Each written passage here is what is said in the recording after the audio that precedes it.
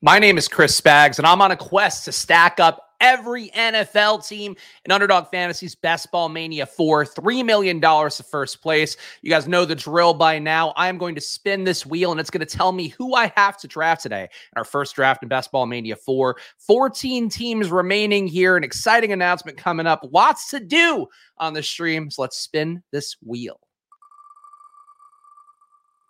Will it be somebody good? Will it be somebody I hate?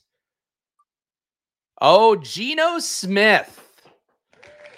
Geno Smith and the Seahawks, come on down. You are going to be our Spag stack for this first draft here. I am already in a draft room. It filled as we were waiting, so I'm going to be in the 2-hole here, the very influential 2-hole. Let me get the banner going. Spags, stacks, Seahawks. Last week, we had our first snipe ever really on one of these streams. I guess we had an issue with the Cardinals where I didn't get Kyler Murray because I didn't want to reach for him. Somebody took him a little bit ahead of ADP in that draft. I ended up taking Clayton Tune, so still got a QB for the Cardinals. Last week, I did not get a QB for the Jets because there was a wild man in the draft who tilted the hell out of me as I was trying to get Aaron Rodgers at a normal ADP. He instead reached for this guy with no correlation on the Jets, so did not complete the Rodgers stack, but still got enough Jets, so we could say we got a Jet stack last week. This week, though, hopefully we will safely get ourselves some Seahawks.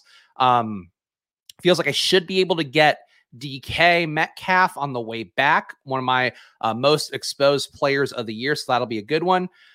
Jamar Chase, the 2-hole. Guys, you think Joe Burrow is going to heal? That's a question I have to ask myself now. Any reason if I'm stacking Seattle why I wouldn't go Jamar Chase? There's no correlation here for Seattle. All right, so we'll take Jamar Chase here. We'll figure that out. And good news, too, I could hopefully get some Pittsburgh guys. Of course, Pittsburgh, another stack I like, so it should be a lot of good things to get going for this team here. Drew Lock share, no Rod. I will not be getting Drew Lock. That's so yesterday, though ironically, I do feel like with how good Geno was last year, and good in a way that I think will be very hard for him to replicate this year. He really succeeded in a lot of throws that I think were tight window throws. Some of the data backs that out too, like his completion percentage plus the EPA numbers, really high for a guy who kind of had the throw trajectory he did. And you can watch the game tape again. I'm not always going to say watch the film. That's not my thing. I do like to look at the numbers more than the film. That said, you can watch some of those throws that he made last year, and I do think some of those didn't offer a lot of room, where if he misses by an inch to the side, that could be a pick. If he misses it by an inch to the other side, it could be an incompletion. And I think that's kind of thing for Geno that could maybe open the door for Drew Lock this year. But no, I do not have much faith in Drew Lock actually getting reps. Geno with that contract, team really building the marketing around him and all of that. And clearly also, I think, building the play style around him and their comfort in him in that offense. I think Drew Lock, he's going to earn more trust another year in the system, but probably not a player that I think will be heavily involved. CMC plays Seattle twice. Come on. Well, obviously they play them over the course of the year. Yeah, but that doesn't matter that much. That's not a reason for me to take Christian McCaffrey as somebody that's not going to take a lot of first-round running backs, though. I am starting to get a little bit closer to where I want to be with the running backs. I still think overall your best build is going to be going to 0 RB1. I know that's going to be an anathema for people to hear both in previous years as well as in 2023 where the ADPs have started to level out a little bit with the running backs. But you see here Saquon going in the 10-hole. So much comfort with running backs to me makes this more of an intriguing 0 RB year, even if the ADPs have responded and reacted. And I've talked a lot about Sam Sherman over at the ADP Chasing Show. I think does a great job advocating for why you do maybe eschew the 0 RB bills and do try to build a little bit more amount around running backs. I still think that there are a lot of things that look at that longitudinal data and just don't account for the fact that running backs are both being devalued contractually. Also, I think running backs, too, would be incentivized to maybe get less touches for themselves because that's part of the issue. Part of the ding on them is that they get older. They have too many miles in their body. What if running backs start to say, hey, I don't want more than 20 touches? I don't know that they're actually going to do that, but the trends have come down enough where nobody got more than 24 intended touches last year at running back. What if nobody gets above 20? I think that's certainly a possibility. So that's why I still prefer taking the receivers early, but obviously I know we're going to get more casual drafters in here, and they love running backs, and we'll see. We'll see. Normies really love running backs. Great for advancement rate for 0 RB. Yep, I would agree. I think it's just also putting yourself on a unique build that you can, feel real upside with and feel real potential in.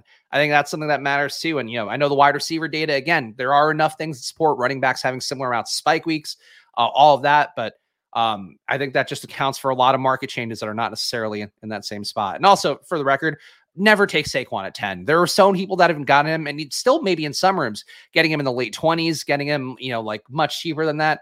I think in the best ball mania, especially that does have this longitudinal period of drafting, picking up Saquon here at the 10 spot just feels like an unwise move. A guy that was basically as mid as could be in terms of the advanced analytics, just got a lot of volume.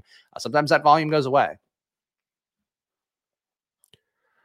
Jeremy, hoping you can make it in the next one. Hopefully you will too. Again, we will do 2 drafts here today. And coming up in about 10 minutes, I'll give out my special little content announcement here for Splash Play. Perhaps not the big full announcement that might be coming next week with some stuff with Splash Play being changing some things around here. Nothing too scary, but hopefully positive things for us. But you have a big announcement here about our content workload on this channel coming out in August. But I'm going to let that build and let the audience hit a little bit more. And then I'm going to go, wham, here's an announcement. I also tweeted about it, but great day today. Anthony Richardson working with the first team for the Colts, as was always the thing that Shane Steichen has said, that he was going to get a chance to get those reps. But fucking Anthony Richardson falling so much in drafts. I saw him go in the late 120s the other day and was like, God damn it. This is not great for my closing line value, but hopefully him starting and being good in the preseason will be the thing that drives him back up. All right, we are on the clock here. I don't trust double Ryan not costing me DK Metcalf here, so I am going to take Metcalf ahead of T. Higgins.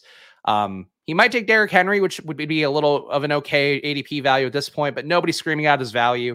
And to me, I like Higgins. I think he's a great player. I think he's certainly interesting athletic article this week pointing out the EPA numbers with him and Jamar Chase. Jamar Chase, a guy that benefits a lot more from having T. Higgins on the field than the inverse for Higgins. Definitely something that I'm mindful of with T. Higgins, but I guess I could have built Bengals and Seahawks, and I guess I still can because Higgins is here. Because Burrow's going to slide because of the calf issue. And if it's not an Achilles tear, I'm not worried about him having a calf strain in July. I'm going to take T. Higgins here.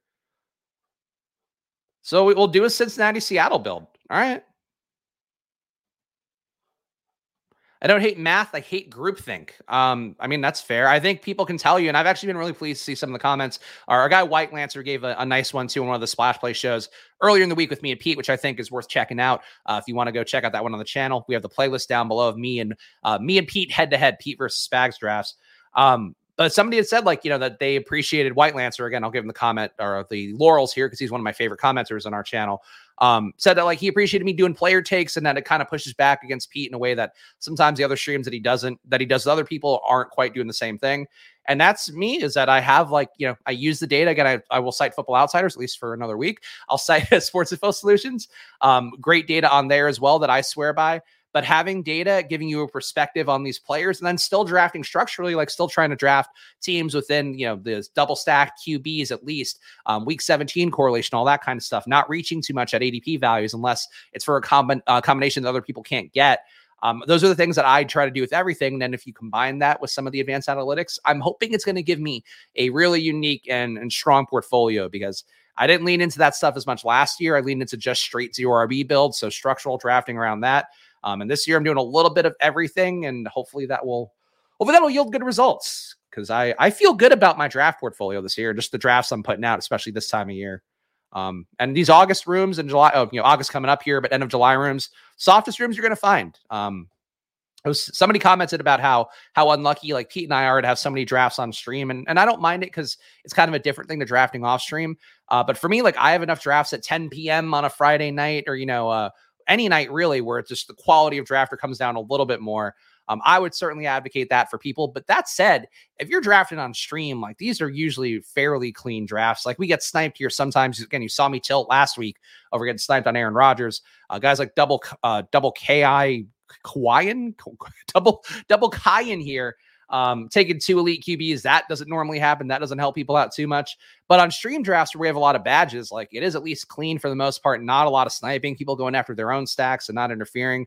So less of a lawless land than those 10 p.m. drafts on Underdog or DraftKings, and DraftKings even fucking more so, where unstacked Joe Burrow, unstacked everybody all the time. GM to all of you guys here. Appreciate you guys hanging out with me here on Splash Play. I appreciate that a bunch. It's honestly been a joy for me to do these streams, whether it be with Pete, of course, one of my pals. Always enjoy tearing things up with him, but just solo on here hanging with you guys has been a lot of fun for me as we've been going through a lot of different annoyances with my day job at Football Outsiders. So really do genuinely appreciate you guys hanging out with me here today. And every day you're willing to. Hopefully more days. Teaser coming up here because I am waiting until that 15-minute mark. I'm doing some old school radio here where I'm not going to give out our special announcement here about the channel until 15 minutes in. I'm sure you'll take down the $3 million and you could say, I told you so. Thank you, Chris. I love to see support from fellow Chris's. That's the thing. Everybody wants women to support women. Yeah, that's great. Go Barbie, all that, whatever. Killing at the box office in a way that Chris's are not right now. That said, though, I guess Chris Nolan did pretty well with Oppenheimer. This guy's a maniac, but I don't think he's enough of a maniac to take Joe Burrow. Is Kenneth Walker an important part of a Seattle stack? Is Pittsburgh an important part with Deontay Johnson? Not enough to reach that much, I don't think. All right, let's take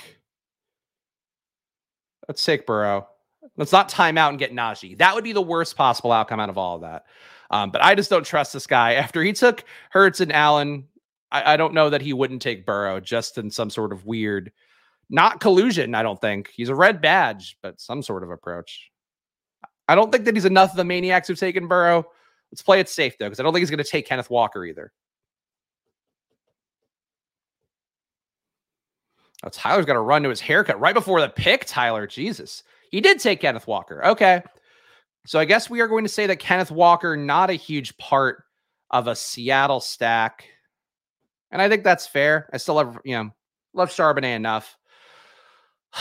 All right. What do you think, chat? Deontay Johnson, or do we take Najee Harris at a bit of a faller here? This is actually a pretty big fall for Najee, and he would be an okay bring back here for our Seattle. Oh, God. Oh, I'm going to take Najee. Oh, I hate it. Oh, Najee's giving quotes about the running back flight and all that too. And it's like, Najee, you are the reason why there's a running back plight. You guys like you who roll into 600 touches. And I get why, honestly, like Najee, I do think objectively sucks. There's no advanced metric that looks good for him. Jalen Warren looks better doing the exact same things on the exact same team. That said, he also does kind of suck, but he got, 700 touches in his first few years. I think 680 is the number, but somebody can correct me on that if you want. Definitely over 600 touches for Najee. Like, he deserves to be upset, but also he sucks. So he's kind of getting it on both sides of the running back debate. Sorry, Felix. Felix, of course, our former DK Millie Maker winner, who does a great job on his Best Ball Nation streams as well, loves Najee, and I do not feel the same way. But look, you got to take your guys. As I always say here in July, August, June, May, like all of this time period, we've been doing these streams since basically the Super Bowl. We're looking forward for the season. Your takes are as right as mine. So anybody's out there, obviously Felix with $1 million to show for it, his takes are going to be even more valid. But for anybody out there, like hear me say something like, okay, we both could be right. I think I'm certainly leaning with the stuff that I believe and rely on. But yeah, JSN going at 56. Knew he wasn't going to come back to 71. This is tough. It's going to be a Seattle stack with Metcalf, Charbonnet, and hopefully Geno. But now there's a lot of competition for Seattle guys. But the good news, again, is I got Najee Harris at a discount that everybody gets. Najee Harris at. Najee in the 5th makes it feel better? I don't think so. Outside of the Titans, Seattle has a brutal end of season schedule. Might want to build a second stack based on a better playoff run, FYI. Well, I have Cincinnati for that, so I think that seems already fine and in place. I wouldn't worry too much about that stuff, though. I mean, there's certainly some defense that I think are going to be good again this year. San Francisco was one last year that was already good, but also didn't have a ton of turnovers. The teams that do have, a lot of success on defense, but it's not because of turnovers, tend to be ones that are stickier year to year. So like the Niners should be good again. The Cowboys should probably be even better than they were last year, and they were already a top 3 defense. The Eagles should be good again. I guess they lost their defensive coordinator, so maybe you knock them down a little bit. Those are teams I worry about. Pittsburgh, who blitzes at such a high rate. If anything, I think they are the perfect kind of team you want to go against in week 17 for Seattle. Just being able to go against the blitz. Like if Geno gets gobbled up by the blitz, obviously that's terrible. But, blitzing teams open up a lot of opportunities downfield, and Seattle certainly throws it downfield enough that it could be an advantage for them. So I just wouldn't worry about those kind of those macro defensive matchups too much, because you can make a case like I just did the opposite way. Naz hardly ever sees Najee go 50. All right, fair enough. Don't mind shares of Najee. Thank you for everybody trying to make me feel good about Najee here. It just sucks because like going to lose out on Lockett, I think most likely. Lost out Deontay Johnson. Lost out JSN. And I really would like to get, there goes Lockett. I would like to get more JSN shares because I really do believe in him too. Pete and I discussed DK Metcalf on one of our doubleheader streams on Tuesday, and Pete, very anti DK Metcalf. I'm very pro DK Metcalf because I think that him having this really stiff target competition and a really great underneath guy in JSN, it's going to maybe cost him some of the volume, but I think it's going to make him more efficient overall with all of his touches. I like DK Metcalf. My preferred Seattle stack would be Metcalf with JSN and with Charbonnet. I think would be the three that I would go with. And then Geno, obviously, capping that off. So that's the one I would go with. So if I'm going to give you guys the answer to the spag stacks, that's what I would have liked to have gotten, would be JSN with Metcalf and then Geno and Charbonnet. But we are now out of the secondary Seattle receiver game here. We can take Pickens though for a little more Pittsburgh. So that feels pretty good. Let's do that. Pickens might have been available at 74, but people either hate Pickens in rooms or they love him. And I just don't trust double Kai in here. Not loving Pickens.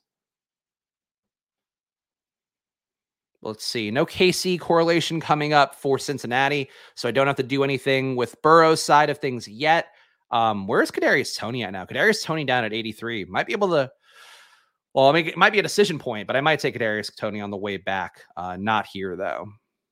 Darren Waller should be on the way up. Lots of glowing reports from training camp about Waller. I think he still comes with kind of the same risk profile. He's getting older, very injured. This guy is just doubling up everything. I do not like the way the double Kai in here is drafting. I think this is a triple elite tight end, double elite QB. Just doesn't make sense. And he might still take Cousins because he's got the double stack for Minnesota. That's a silly team. It's a silly boy team. Falling Mike Evans feels okay. Yeah, it just takes stupid Mike Evans. Probably need to up Mike Evans' exposure, even though I am not the biggest believer in the world in him. But still a guy elite downfield. And the one thing people, I think, sleep on a lot with last year, and also with the week 17 correlation stuff, like Pat Kerrane, of course, we talk about a lot on here, the Best Ball Mania $3 million winner or multi-million-dollar winner for that. You could have beaten his team with a Tom Brady stack if you had Mike Evans. He didn't have Mike Evans in that stack, and it went off because he had the obviously the big day from Eckler, but also had Brady stacked up with Godwin, and then had DJ Moore coming back, and he had a big day. But Mike Evans was the one that like nobody had who advanced, and you probably didn't have him advancing because of how good Tyreek was in a similar range, and some other guys too in that range, like Higgins, I think was a lot in my lineups, along with Tyreek. But that said, like I think sometimes we forget the upside of these guys and the fact that they could have actually been the big winners last year. And Mike Evans is one of those guys. So that's talking myself into these picks more so because I've been very light on Mike Evans because I don't think the Bucs will matter in week 17 very much. And it does seem like Baker is going to be the starter. Nice camp from Kyle Trask so far, but there was like a thing where what are the press conferences? Todd Bowles was like pretending to be a media member, and he asked Baker Mayfield, "Hey Baker, who's going to be the starter?" I don't know if he did the old timey press man voice like I just did, but he did that as like a bit, and it feels like you wouldn't do that as a bit unless Baker was going to be starting. I think I would start Trask, but I think the way the NFL coaches' logic usually goes is you start the vet, you see how he does. When he inevitably starts to kind of fail, then you bring in the rookie, and the rookie has a chance to be a hero. I think that's the tactic they're going to take with Baker, which to me would make Baker probably not a guy you expect to be going in week 17, and probably would be Trask going. And if Trask is bad, then you probably don't have Evans going by week 17. So that's my convoluted logic for why I don't love the Bucs. I wish we all agreed that Mike Evans wasn't a good value. Too many people saying he's a value for me to full fade feels bad. That's exactly. I mean, look, I really believe the most likely thing is that it's Trey Palmer and Rachaad White out there. And then I guess they have some other receiver who Raheem Jarrett's been playing well so far in camp. And apparently playing some first team reps as well, which is the most important thing you can take away from the camp reports is like who's running with what team and how frequently. But apparently they have enough guys there that they probably want to see as young players by the end of the season. And if the Bucs aren't in playoff contention, I just don't think you see Evans and Godwin by week 17. And that's my big concern because like you just don't want those zeros, but you don't want the zeros from guys that you're taking because they could put up 40 points, especially.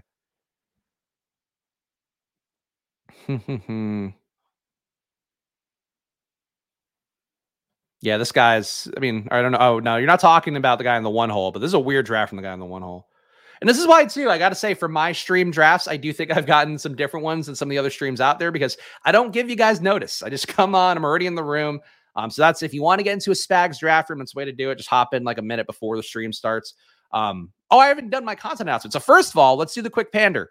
Guys, please make sure to like and subscribe down below. Of course, we appreciate it a bunch here. Splash Play on the march to 3,000 subs. I'm now committing myself fully to hitting that goal before the season. And the way that I'm going to commit myself to that goal, 5 days a week of drafts here on the Splash Play channel starting on Monday. I need to figure out the timing. I think to start, it's going to be at 11:30 a.m. every day. So basically, like when the Tuesday stream with Pete ends, I'm going to hop on here. When the Pete's Monday stream ends, I'm going to be on here. On Wednesday, same thing after his double stream, I'm going to be on here. So I'm trying to time it out. So like I'm not killing the Badge Bros stream time, not killing Pete's stream time, or more likely killing myself going against Pete's streams. That's it for me. 5 days a week through the end of the season. So I'll be doing, we got 41 days left, I believe, until kickoff. So Monday through Friday, you'll get a stream from me every day. And it's going to kill the views overall, to be honest, because I know people don't view me as a daily must-see, but I think it's really going to grow on you over the course of August. And I've actually got a fun theme that I'm going to try to figure out how to do for some of the streams as well. But we'll hit our Spag stacks. We're going to do some more here. There we go. And a drum roll, please. Yes, please. Thank you for supporting my grandeur for announcements. Oh, I didn't even party favors, guys. More streams. Because I also have so many drafts left. Like I'm probably gonna do some DraftKings drafts. I got to do some more here. But that's my big news item, my big news drop. All right, so we have a 1150 here. Does not feel like a spot where we need to take another receiver yet. I am going to lock up Charbonnet just because this guy is enough of a maniac to take 2 Seattle running backs. And I also think my player will come back to me. So yeah, thank you, Nez. I know you guys would understand, but like, cause it's just everybody's fucking streaming all day, and the only times that I have to stream are when the baby is like not here and at daycare. So that's part of my logic too. And I'm just not a night streamer. I don't think I'd put out good night streams. My night streams are me going like sleepily watching YouTube videos. So I don't know. But yes, that is more best ball content. Who needs more best ball content? Hopefully you, the person watching this. And I also did new thumbnails too. Look how big I am. Look how big. That's a big motherfucker. That's a 6'1" ass host right there. Thank you. Good trigger pull on Charbonnet. I'm not leaving anything to chance at this point. It honestly might be a thing where I'd have to reach for Gino if I were really thinking about it. Gino going to come back to me. We've got a lot of wild cards in this room, and I don't pick for a while. I have so much Kadarius Toney. He would be a nice bring back for KC, but I think we can get some different bring backs. I'm going to reach for Gino. I don't like it, but I don't want to get sniped on the stack.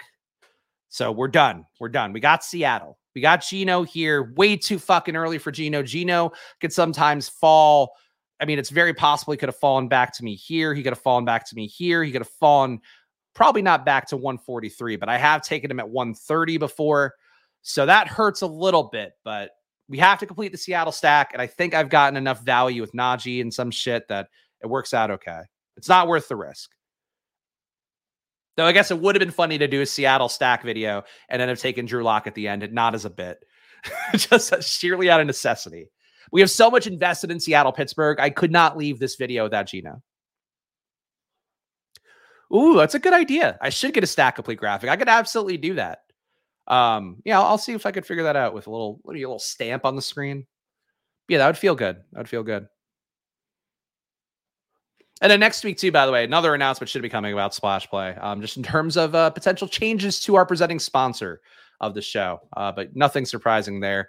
And honestly, I'll be real with you guys. Part of the reason too, I really hope you come along with me to this journey to do more streams and all that is you guys have probably seen the articles. There's one on the former Deadspin People site. Awful Announcing had one when our former editor-in-chief, Aaron Schatz, gave his notice officially and like left publicly.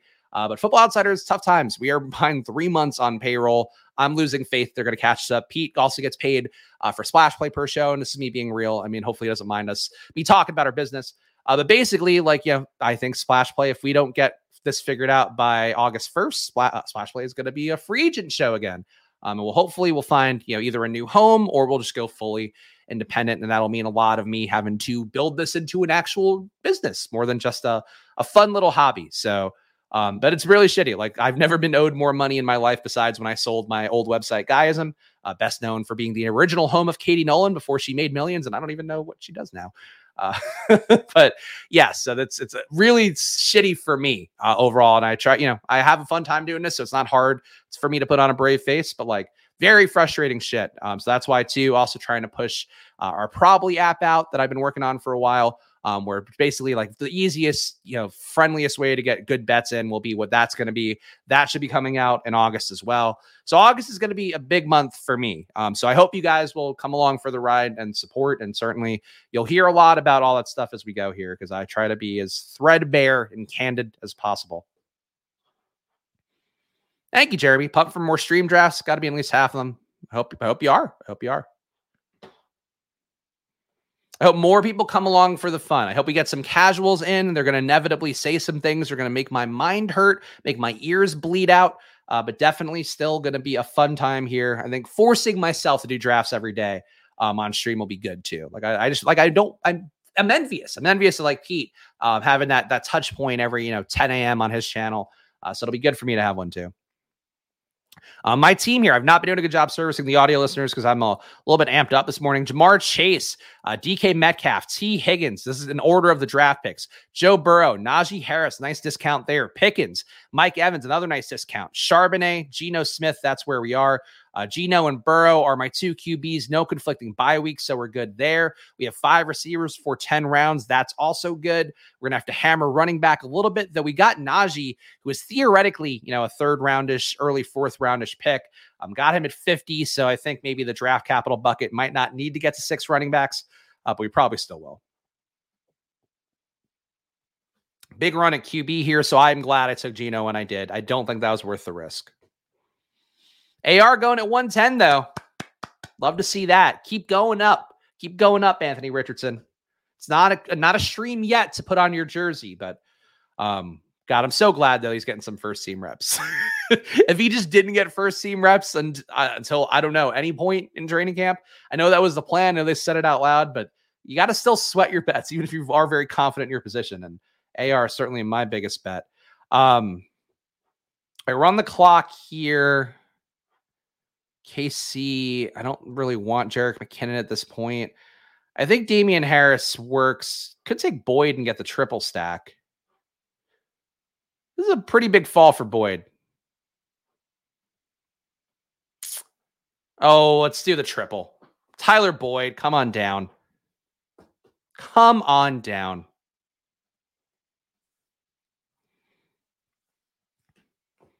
Need running backs, though. Desperately need running backs now.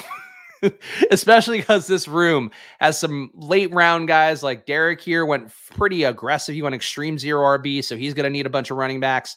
In general, there's guys maybe not using the best running back capital, so they're going to take a lot of running backs. But who could resist Tyler Boyd here? Should do more shorts. I think Pete kills it with the shorts, and most of us have ADHD and left 30 seconds. Yeah, I think I could. It's just, I don't have a team helping me edit right now, so that's something to think about. But I just like the personal aspect of coming on a stream and just like talking, because I think that's also where I'm the best at things. Maybe not. I don't know. I could be misreading my own skill set. One thing I will point out with Damian Harris. So Damian Harris, there was an Athletic article, and the one thing I'd recommend for anybody, if you're an Athletic subscriber, if you go on the NFL tab, they have this like live feed of training camp articles thing, and they basically update that feed, that little feed stub article whenever there's more that come in. So that's the way I make sure I'm not missing anything, because I'm an obsessive news gatherer person. Apparently, Damian Harris was not locked into the RB2 job coming into training camp, and they actually thought that Nyheim Hines could win that role. So that was something that they had actually said to like the reporter for the Athletic. Something to be mindful of with Damian Harris, that maybe we as kind of drafters have filed him away as like, yeah, he's the guy to get if James Cook doesn't go off. And it's like, no, it's James Cook. And then it's like okay, Damian Harris, maybe, Latavius Murray, maybe, Darrington Evans, maybe. I mean, I don't think it's likely to be those guys. Harris will get the first shot, but if Harris gets hurt in camp or something and gets, less opportunity to show what he does on the field, a little more of a risk profile for Damian Harris than it probably seems.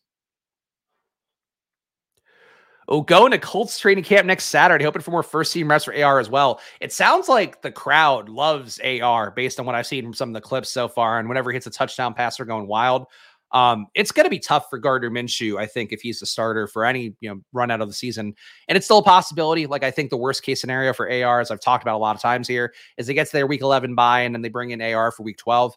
But that said, like, Minshew is a likable guy. Obviously, people across the country have loved him for a while, so that's going to help. But if he has one bad game, it's like going to be a really tough drum beat to get an AR. So that's also a positive for AR shares, but bad if you are, trying to fade me. You're trying to do last year like Geno and Drew Lock. Like, I think you're going to have a pretty narrow outcome with Gardner Minshew. Only problem is James Cook sucks. I don't agree with that at all. James Cook was very good last year, especially for a rookie. Hold on. James Cook, positive EPA per rush, so not great, 0.02 EPA per rush, negative 0.01 EPA per reception. That's also not great, but it is a little bit lower for running backs because of where they're catching those balls. 23% rushing DVOA. I've been doing a little bit of digging recently just to kind of figure out, with Football Outsider stuff, I'll still use their data if I'm working there heading into the season. And I still love Aaron Schatz and the data overall. DVOA, though, I really do think is a lot more team situation dependent. Like the overall offensive environment. And the reason I started looking into this is one of Matt Harmon's guys at Reception Perception. Like, I pointed out, like, Deontay Johnson sucked in EPA and George Pickens is great in EPA. And it's like, okay, well, the guy had said in response to me saying Deontay Johnson sucked was like, oh yeah, but the offensive environment wasn't good. And it's like, okay, then why was Pickens a positive EPA player? Why was Warren a positive EPA player? Why was Freiermuth a positive EPA player? But DVOA will show, like, hey, if the entire team sucked, like, all these guys kind of come down a little bit. So I think that's one thing that stood out for me, and that's probably why Cook is a little bit higher in DVOA than he would be in EPA numbers. The point being, though, he was also a rookie, so he's going to get better. He still avoided tackles at a pretty good rate, 21% avoided tackle rate for James Cook. So I think he's still in a nice spot, and if they're treating him like the RB1, it's probably all that matters. Javonte just went 64 in my draft. I mean, he should come up to like the 5th round-ish, I would think. My Javonte bags aren't packed, but I'm at, I think, 15% Javonte. So I feel pretty good about that. That's the thing with the injury stuff is that, I took a lot of Kadarius Toney. I'm still going to keep taking Kadarius Toney. I almost took him today. But I think that the public is just so afraid of injuries. And then also it's kind of funny to me, like, not funny, like Joe Burrow going down, that's scary. It wouldn't be fun for the NFL if he gets hurt. But everybody, when Joe Burrow gets hurt, it's like, oh, I can't believe Joe Burrow. Why Joe Burrow? If I could give you my calf, I would. And then Kadarius Toney gets hurt, and they're like, fucking loser, Kadarius Toney. Yeah, like, come on, just feels a little bit unfair. All right, we need some running backs here. And you guys know there's nobody I can rely on more in this range than Tyler Algier, I guess. Yeah, Tyler Algier it is. Just building out a 0 RB room, and he's going to get touches, so I have no issue with that. And there's also a good shot he'll be a goal line back for Atlanta. So Algier's starting to come up a little bit, which surprises me, but he is coming back up a little bit. Let's see what we're doing. Thanks, OG. I have no offense taken at all, but I appreciate the kind words. And I'm glad, OG, you think newer around here, at least newer in the chat. So always fun for me to see new names here, actually digging what we're doing. Because I'm, look, I tried again. I try to come and about my takes earnestly. I look at the numbers whenever I've honestly, especially this time of year, really been going back to the numbers and going like, am I right about this? Or do I need to rethink it? All right. So I have 4 running backs now. This is a good range for the 5th, which is the issue. And I can get a little bit of Atlanta, Chicago if I take Roshan, which I do like pairing those 2 running backs. I am going to take Roshan here. I have a lot of Kendra. No issue with Kendra. Kendra back off the non-football injury list, which is a great news for him. He was supposed to be back at some point in August. Getting back earlier, always a positive sign after he hurt his MCL, and I think in the playoffs last year, college football playoffs. So no issue with Kendra. It's not why I'm not taking him here. I just like getting the Atlanta, Chicago, and getting some taste of that game through the running backs. But yeah, so anyway, point being on Splash Play, you know, if you're new around here, the main thing that you'll realize fast is that, you know, we believe in the structural drafting stuff. I believe in that very much, but also I think that, you know, having access to great data is an important part of the process too. Counting stats are important, but just being able to verify like, hey, how is this guy in 3rd and 10s? I think that really matters a lot for the true upside of players being hit. Whereas volume stats, like volume can go away fast. So the guys that are like pure volume guys, I always worry about.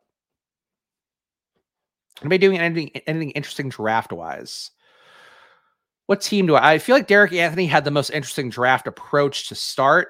And this is a build actually that he's doing here that I've done a few times recently, where you're getting double week 17 correlations right away with Lamb, Amon-Ra, Keenan Allen, Jerry Jeudy. You got more Denver. Do you get any Seattle with his Pittsburgh? No Seattle, Pittsburgh. But he really built out Denver Chargers, and he really built out, he kind of built out Detroit, Dallas a little. Yeah, good team by Derek. Could be a little more matchy for me, but good team by Derek. Just saw the tweet. Anthony Richardson just ripped a deep ball off script to Pierce at 7-on-7s for a TD. Unreal arm talent. # Colts. Guys, if you guys want to feed me these tweets, you might this might turn into a sexy stream immediately. If you want to watch a man ejaculating on a best ball stream, feed me some AR tweets. Feed me some. Are there any clips of this? Because the Colts that do allow, some of the teams do not allow practice video. I know the Packers are one where I really want to see some Christian Watson video. And cannot get access to it because they don't allow anybody recording. Let's see. Anthony Richardson. Latest. No, I'll go to video. No, video doesn't sort by date on Twitter, aka X. And I'm looking at a different tab, by the way. So I'm trying to see if I can find a video before I subject you guys to it. If anybody has a video, drop the link in chat and I will copy paste it in. Yeah. Oh, good. I'm a top tweet talking about Anthony Richardson. I agree. I should be. I should be the most influential person talking about AR because nobody in the world has spent more time in the world learning about this man and watching video of this man than me in 2023. Now, we're not seeing the video anywhere yet, but I think that clip also just hits. So that makes sense. We'll keep an eye on it. Drop a link in the chat though if you do see any videos of AR sick throws. That's actually, here's a new Splash Play promise to you guys. Not only the 5 days a week of me doing streams coming up here, but also if you guys drop a link to a sick AR throw, I'm just going to put it up on the screen. That's a training camp one, not one we've seen a bunch of times. Oompa Loompas, 3 QBs on screen that I can see. Rodgers, Goff, Purdy. He's got Laporta with Goff. And that's, and he's got Garrett Wilson. All right. I don't know why he took Purdy, though. You don't need unstacked Brock Purdy, guys. That's really the big warning I would give. I don't know why in every best ball format, people are like, unstacked Brock Purdy is the skeleton key to solving this. That is the least valuable version of Brock Purdy, is an unstacked Brock Purdy. Good for you, Fantasy Dog. Fantasy Dog, again, man with 2 things I love in his username, Fantasy Dogs. And he's got AR and Pierce, and that's the winning combo. The Pittman, by the way, another thing to add to my list of reasons why I have 2 guys who I've been exposed to at over $1,000 worth of drafts so far. That's Christian Watson and Michael Pittman. Michael Pittman, obviously, I take because of Anthony Richardson, but also Michael Pittman. I mean, also he's a USC guy, but also Michael Pittman contract year. So this is the year where he makes his bones. This is the year where he can get that. He's probably not going to get Tyreek, Justin Jefferson money or anything, but he can get himself a nice little payday coming up. Okay, I wanted Irv to come back to me. That sucks. That sucks a little for me. 2560 could use one more. I could use one more running back, I think. Definitely one more receiver as well. Let's take Jaden Reed. I think Jaden Reed's ADP is going to come up.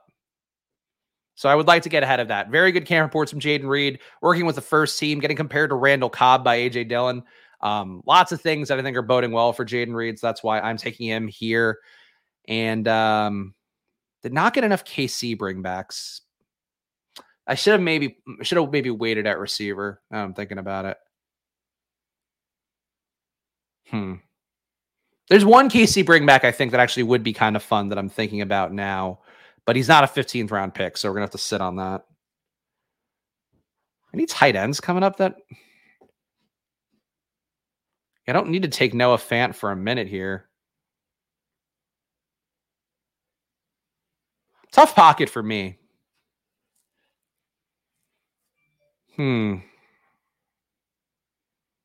Yeah, got to start taking tight ends.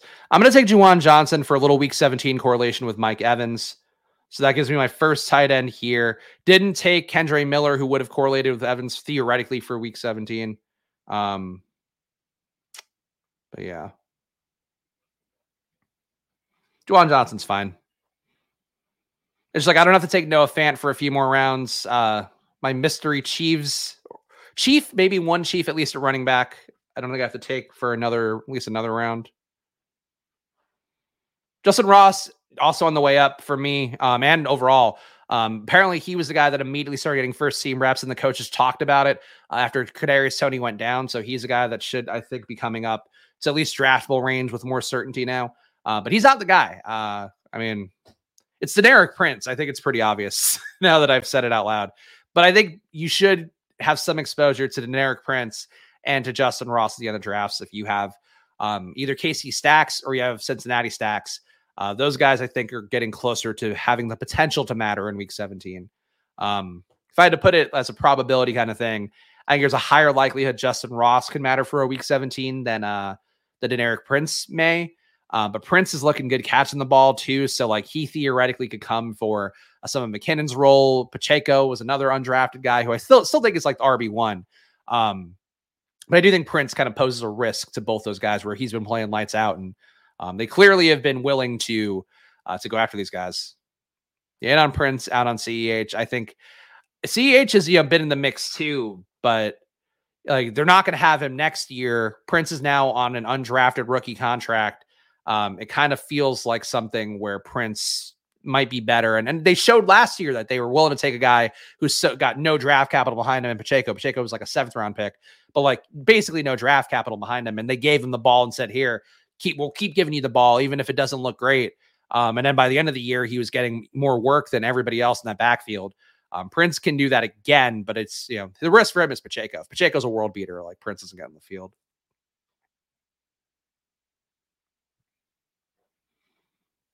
I don't know about Ross. I like James. I think I would go more Ross, I think, than Richie James. There's just enough team talk about Justin Ross, and Richie James is like a little too comfortable because he had the upside in fantasy before. I initially thought that Richie James is going to be the guy that benefits the most from Kadarius Toney being hurt because their skill sets match a little bit more. But then I was reading the Athletic article again about the Chiefs and how they got to this decision point with Justin Ross. And it really was like a deliberate thing of like, Justin Ross deserves this. You got to think young guy with draft capital who works out with Mahomes kind of carries more weight than veteran receiver who moves around a lot. Anybody can get there. Like the guy who might matter the most might be Justin Watson because he's the one who's like reliably running with the first team. But yeah, I would err on the side of the younger guys. And if I had to rank them, and we're talking just receivers. Obviously, Kelsey is the number 1 overall. I think it's still Toney number 1 because I think it's a good shot. He's back by week 1. I still believe in the upside there, but I think it's Toney 1, MVS 2, or not MVS 2, excuse me, Sky 2.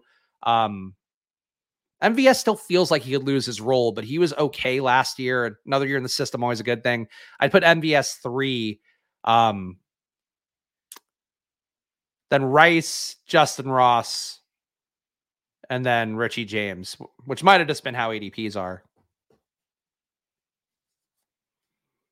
And Justin Watson should probably get drafted, right? Like he doesn't get drafted at all, but he probably should be. Justin Watson, I might put above Richie James, honestly.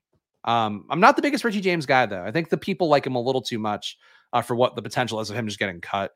And there he is on the board, of course. Is Justin Ross available? Justin Ross is still on the board. Noah Fant is not even on the screen, so I don't need to take him. Fuck it. Let's take Justin Ross. Like we're going to take our two little trendy KC Chiefs here. Maybe didn't need to take Jaden Reed and could have gone a running back instead.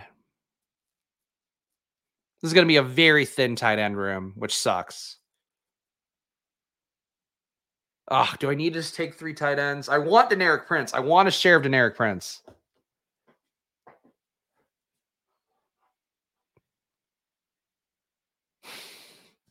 I have enough draft capital at running back. Like, what does Deneric Prince add to this team, really?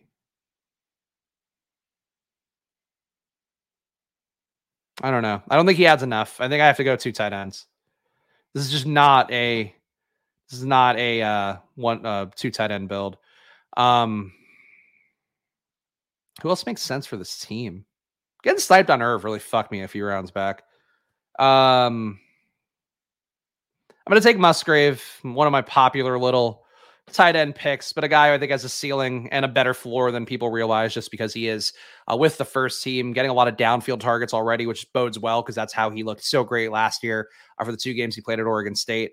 But Musgrave will be one of my bailout tight ends, and then we'll take Noah Fant at the end. Noah Fant is hurt, by the way, right now, too, so that's part of why his ADP is dropping. Yeah. Fant working back from injury.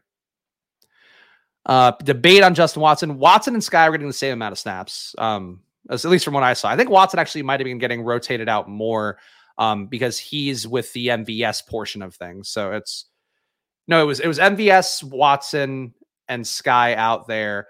And I think MVS had more snaps than Watson, but Watson was rotating with Rashee Rice and Justin Ross. So Watson's got the most fluid role, but he's got more of a role right now than Richie James does. Especially like Richie James, I think gets out there if Sky Moore sucks, would be the way that I'd perceive it. So if you hate Sky Moore, like I said this before, but I thought the bet was Richie James if you're fading the Tony injury. I think it's Richie James if you're fading the Tony injury and Sky Moore sucking. And I think that is the best way to play Richie James. Like I wouldn't play Richie James with those 2 guys. Yeah, MVS will definitely have most snaps. I mean, that was what it was last year, right? Juju had the most, I think, per game. Juju ran 33 per game. MVS just under 33 per game. So that makes sense.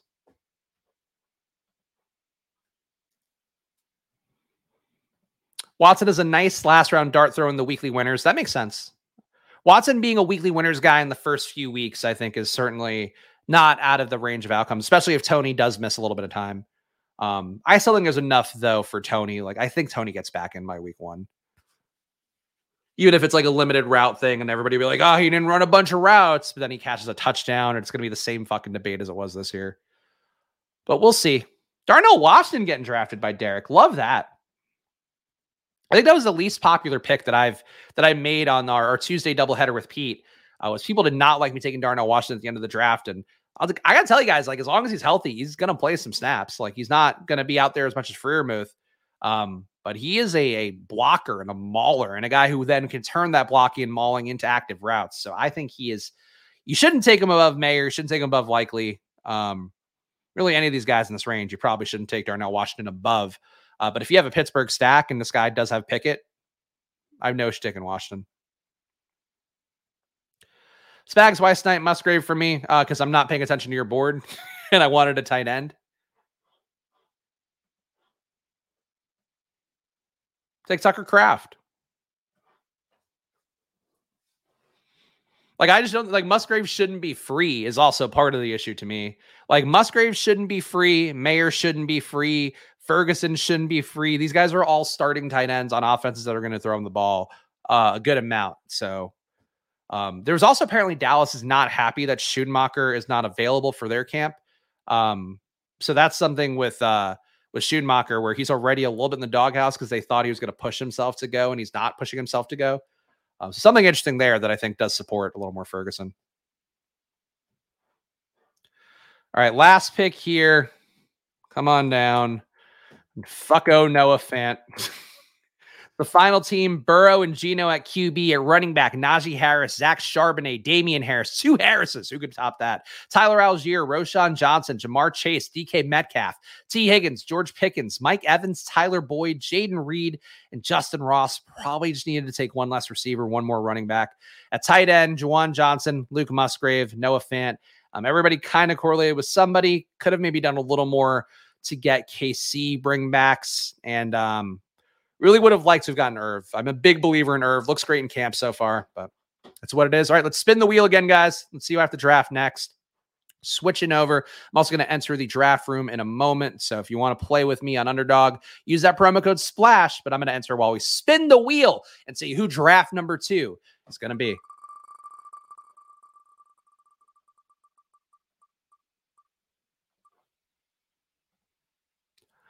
Ooh. Okay. Well, it's a cheap one. That's always a positive here for a Spag stack, but it is not one that is going to be the sexiest. But, again, sometimes I think just getting a late QB, a late stack is a good one. But I'm in the room here, Best Ball Mania 4, $3 million to first place, the biggest prize pool you're going to find in a best ball tournament. A great site to play on as well. Again, the alerts work. Everything is important there. And I'm going to do some DraftKings drafts on stream, guys. That's going to be part of, I think, this last month of drafts here on the Splash Play channel. But much better experience if you are doing it here on Underdog. That much I can tell you. And we can see all the badge bros out. We got OMG in the 1 hole, Derek again in the 2 hole.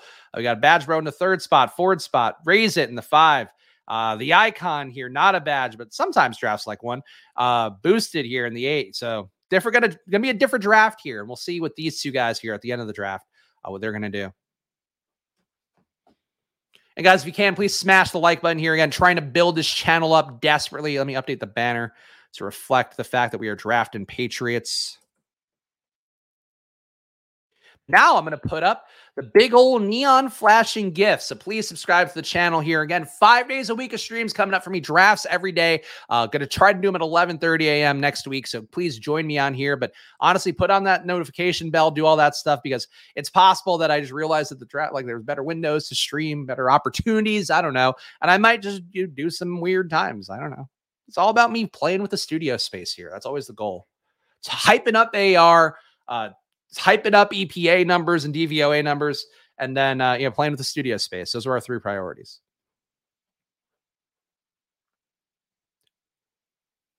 Good thing you don't have to draft New England players until late. That's true. And honestly, pretty good pocket to get Ramondre if I want to do that at 29. I don't view Ramondre as like a must-have for a Patriots alpha stack. Obviously, he's the most likely outcome, but one that I think doesn't matter that much. And you know what? Okay. This is obviously a Tyreek spot. Normally, I have no issue with Tyreek. We're building out a New England stack. Stephon Diggs, come on down. Looking like a beast in training camp so far. I don't think should be in the 8th spot personally. I think he should be right behind Tyreek. But Diggs, the alpha target earner there, and will be a bring back for week 17 for whatever we do with New England. So I think Diggs was a key part here of what we're going to try to do for the correlation. And then one thing too, that I think, so this is the thing that I find it odd that Pete doesn't mention more or doesn't play to more. And I think it's because he doesn't like the early draft capital week 17 stuff. The best correlation between 2 teams you're going to find is wide receiver 1 and wide receiver 1. So like we now have the wide receiver 1 for the week 17 game where we're building out that as our primary stack, or as one of our stacks here. So I think Diggs is a guy that for New England stack, like going to be as valuable as anybody, because he's the guy that's the bring back for everything that you're setting up here on the New England side. So, and I also think in general, like prioritizing Allen and Judy combos, prioritizing, Williams might be the wide receiver 1 there, but Williams and Judy combos, I think those are smart things to do. And I do think that's the one thing that I wish Pete prioritized more with how he built his teams. What's going on? What is James? I don't know if James is saying that Chris deserved his timeout in a draft because he was harsh to him. I didn't see anybody being harsh, but if they were harsh, I'm sure it was unintentional. But positive vibes only, guys, if we can. Unless it's me, unless somebody does anything to me on a stream, then I'm going to bring real angry vibes, but all in the name of good fun and catharsis from not doing therapy. But you guys have to be kind. Shout out to Robert here, new member here. Of course, you can join the Splash Play channel, hitting the join button down below. If you do join, you get not only a special badge, not only custom emojis, which I think I can add more to now that our numbers are starting to come up a little bit. But you also get me reviewing your teams. 10 a month is what I'll review. And honestly, if you send me a few more, as long as you separate them out, not all in one batch, I'm happy to review a bunch of your teams. But we'll give you like real feedback about what I think I would do differently, what I think you could do differently or should try. So I think it's a helpful thing for you guys if you want to try that out. All right. 20 spot here. We got Diggs. I'm not going to reach for Ramondre. I am going to take a not discount on Chris Olave. Diggs and Olave as a start in our Patriots stack.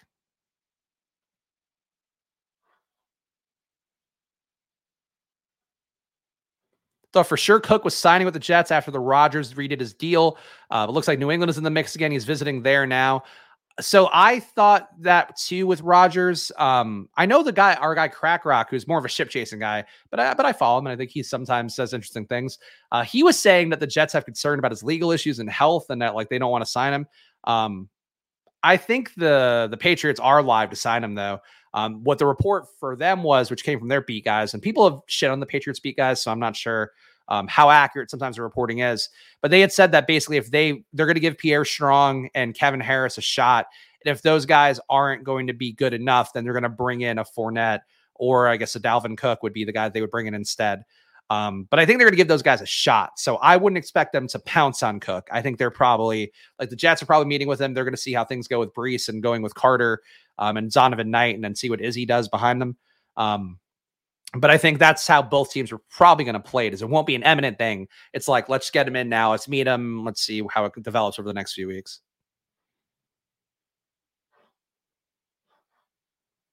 Yeah, like it is a tough name to say, our guy Crack Rock.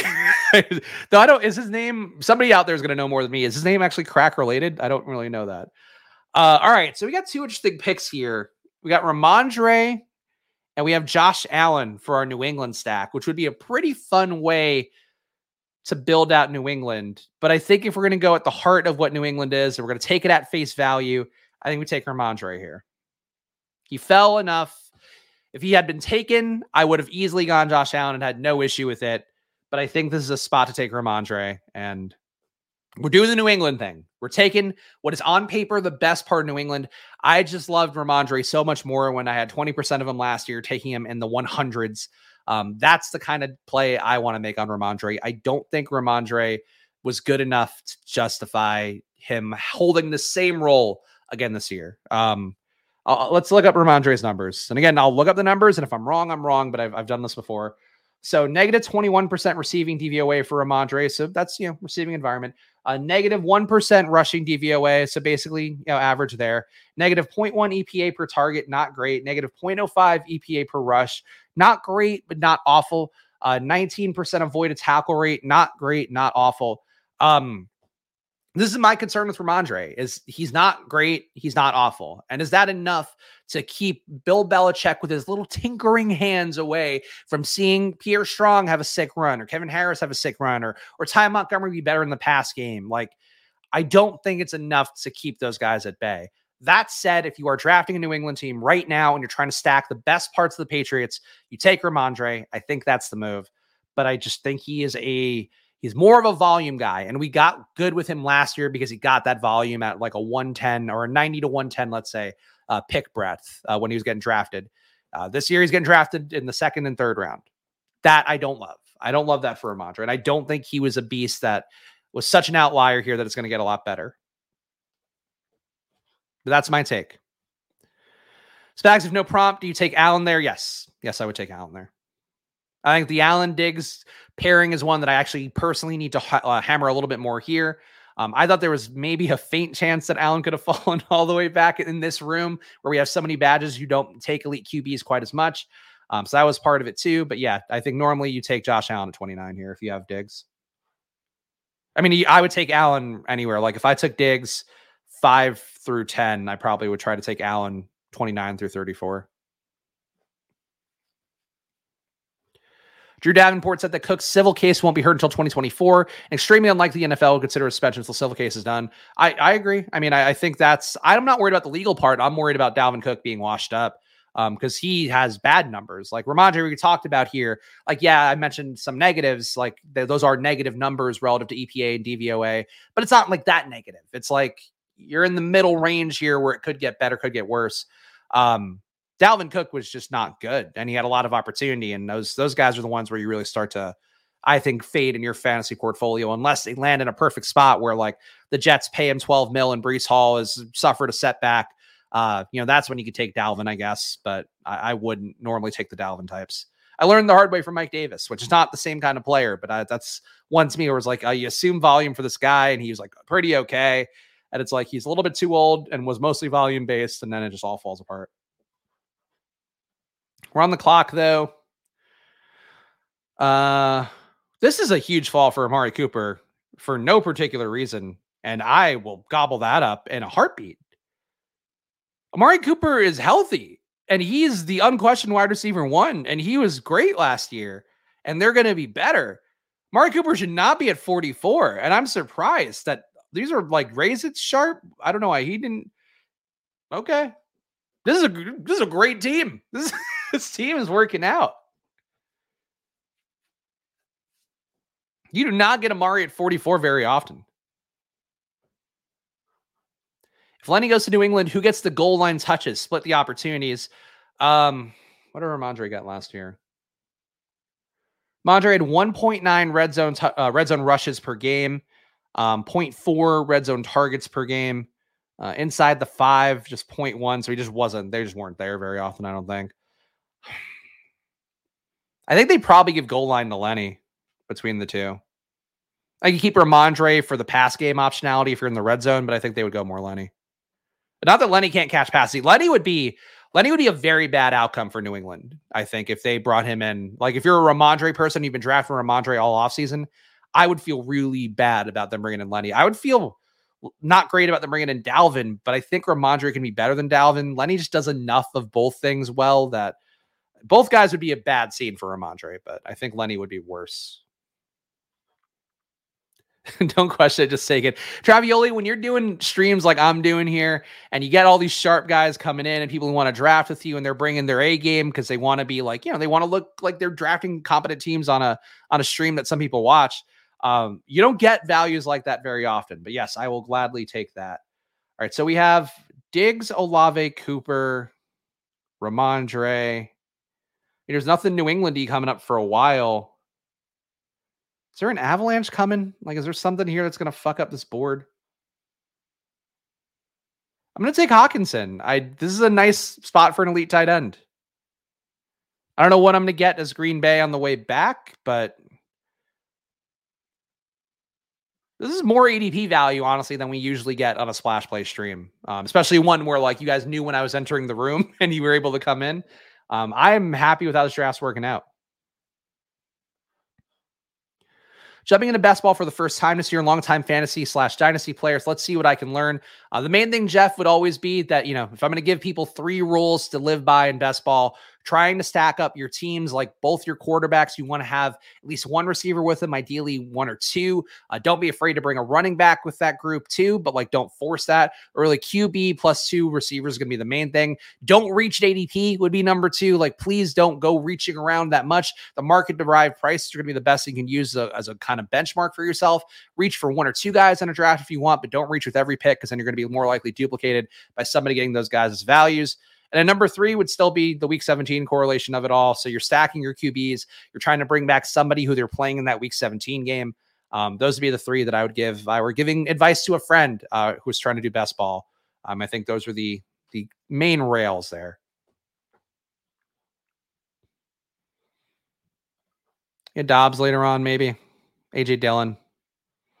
There's a shot for somebody. And again, I do like Jaden Reed, and I'm going to start kind of forcing him in a little bit more because he didn't grade out as one of my favorite rookie receivers, but he's in a good spot. I think Jordan Love's going to be better than people realize. I know the camp reports haven't been fantastic yet, but what are you going to expect? He threw in a wind one day, and he's still got to develop. Like, it's not going to be easy for Jordan Love. But that said, that team, I think, got to force feed Christian Watson and going to force feed Jaden Reed. And, Dobbs is going to be out there, and I'm not as big of a Dobbs guy, but I do think that Reed and Watson in particular, like, man, Watson got fed a lot of touchdowns in that red zone series they did yesterday in training camp.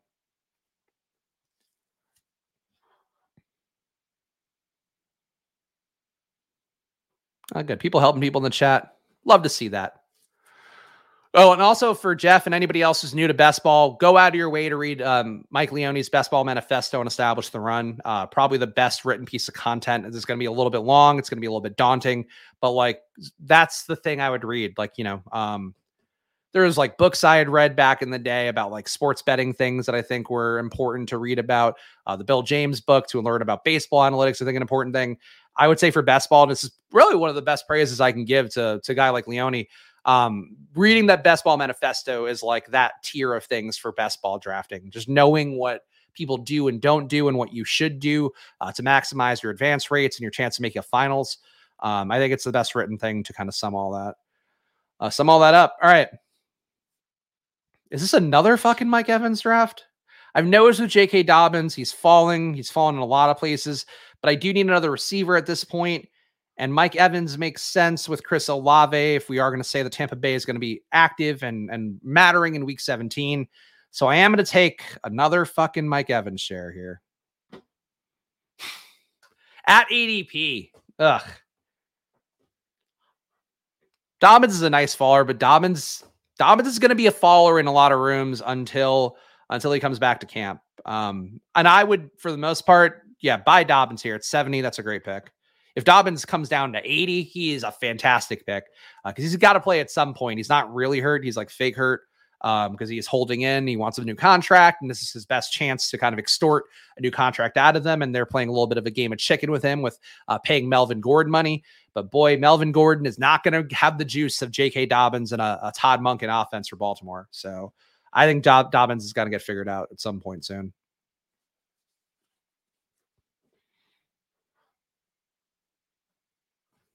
What are we going to do?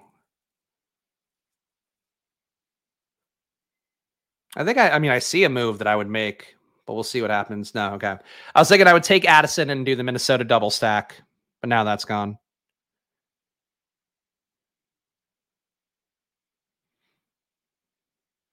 All right. This is a tough pocket for what I would like to accomplish in this draft. Like nothing New England, nothing Baltimore or Buffalo left. Goddard's falling, but I already have an elite tight end. I would like more Waller too before he starts to come up. Treylon, not for me right now. I don't think you reach for him here. Fuck. Oh, this is not ideal. I'm gonna take Treylon. He's gonna keep falling this entire offseason. But I want to get the fifth receiver here. He's the one that's close to ADP. And I just don't think getting Goddard. I love Goddard, but I don't think I need Goddard in Hawkinson build. Man, that was a gross pocket. I didn't like that. Oh well. I do think for a Patriot stack, though, I should prioritize getting Juju. Juju's ADP has fallen, but Juju is back in full go in camp. So we'll see when we take him. His ADP right now is at 117. Normally pre-training camp, you probably could have pushed him and I could have gotten him here at 125, but we'll see. See how this room handles it, because this has been less of a wide receiver heavy room than we're normally getting on stream. I was kind of like waiting for the avalanche to come, and it just has not come.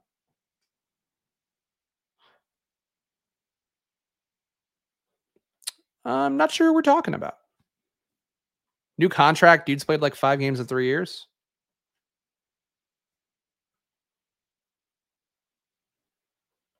I feel like we're talking about Dobbins. Yeah, he was hurt 1 year and he got hurt in the playoffs, so I don't even think that's correct. Dobbins was great last year. Like Dobbins didn't have a ton of touches, but he was one of the best running backs in like every analytic. Let's confirm that though. Dobbins, 29% rushing DVOA, 0.05 EPA per rush, 0.09 EPA per pass. He's not quite Nick Chubb. The DVOA number actually would, I think, be better than Nick Chubb. Chubb's 19%. Yeah, Dobbins is a pretty close comp to Nick Chubb. He just doesn't get Nick Chubb's workload. But like in a Monken offense, they give a lot of running back touches. So Dobbins should be getting a lot more work this year if he's out there and ready to go. I don't know. I'll never be the guy who's like, oh, I'm worried about this guy's injury history. And he's, who's under 25 or whatever, or in that range. Dobbins is 24 years old. I don't know. I hate that people worry so much about injury stuff. Like, I think that's the worst thing you do for your portfolio. Just take guys at face value and assume that they're going to be healthy and you're going to be a lot better off for it for the most part. All right. I mean, we got the falling Amari Cooper. We now get a falling Deshaun. Though we do have James Cook here. Let's take James Cook. Let's take James Cook and see what happens. So we got another week 17 correlation there with James Cook. Of course, the Patriots do play New England in week 17, so that's why I'm prioritizing that there. And we'll see what we get on the way back. So a month ago, you said you can't hold Tony's injury history against him when I said he was an awful pick at ADP. Yeah, I just said the same thing now about a different player. You shouldn't do that. It's not a good part of process overall. He's going to play at some point in the season. He's not out the season. And also, again, your victory lapping injuries. Where were you with Joe Burrow yesterday? Were you like, I told you about Joe Burrow having those ACL tears in the past? Like, you could do this for any player and you could do this anytime that they get hurt. And it's not worth your time to do that. You're better off drafting like you are right. And like you are saying that, hey, Kadarius Toney's going to be healthy this year and have the best year as he possibly can as the first true Chiefs wide receiver one as they traded Tyreek. Like, that's what you're playing is for the upside. I don't like, if you want to play differently, then you should be more risk averse with like everything. This guy fucking takes Deshaun. Why did you take Deshaun? There's a nice value for Doc JP, but I don't know what Deshaun does for him when he's already got Justin Fields. I was trying to push Deshaun back to 101. Didn't work out. Yes, there we go. Good live example. People weren't drafting Javonte. People were completely fading Javonte when he's young, and these are the guys that recover well and come back. And even if there's a ramp-up period, like, he's going to be healthy at some point soon. So that's one of the biggest mistakes that I perceive with how people approach this stuff. All right. 0251. Nobody falling in a way where I'm like dying to get him.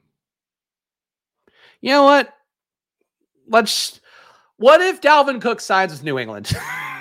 What if I don't take many Dalvin Cook shares? I think this was the time to do it. I wanted Deshaun to fall back to me here at 101. Thought that there was a good shot that he would. Also, Ranstan going crazy for Geno, reaching for Geno with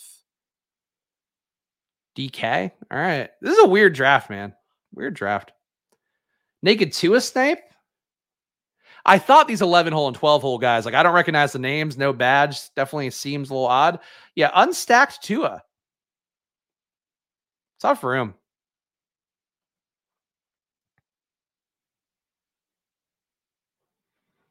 The point is that it's more easily predicted with a dude. No, because they're all injured. That's the point. They're playing in the NFL. They all get hurt a lot. It says it like at a certain point either levels out or it doesn't. You want to be ahead of it leveling out. If you play like a little bitch, and I'm not trying to single out Pops here, but if you play like scared money, that's a better way to say that than calling you a little bitch. If you play like scared money, you're going to lose money over the course of time. Like, that is the one thing that I will say is true of anything you are doing. You want to be willing to zig when people zag. And you're right, Kadarius Toney's ADP was a little bit high where people were maybe not going against him enough to justify leaning in on it. But if you're like, oh, I'm not going to draft him until he hits the 9th round, like, it's just your nickel and diming stuff that doesn't matter. Just get good players in and hope your lineup can survive the absolute war of attrition that is a best ball season. And everybody gets hurt. I made my finalist team with Trey fucking Lance last year. It doesn't matter. It's like you overthink this stuff. And poor Pops here just coming in and wanted a victory lap and injury. Thanks. But it's just such a bad way to draft, man. It's just such a bad way to draft. But hey, everybody can have their takes. It's just coming in here and going like, the injured guy got hurt. Like if Tua gets a concussion, it doesn't matter. Like, yeah, he had the history of concussions. You'll still win more money if he doesn't get another concussion. I want to win more money. I don't want to win less money. You play the expected value of anything.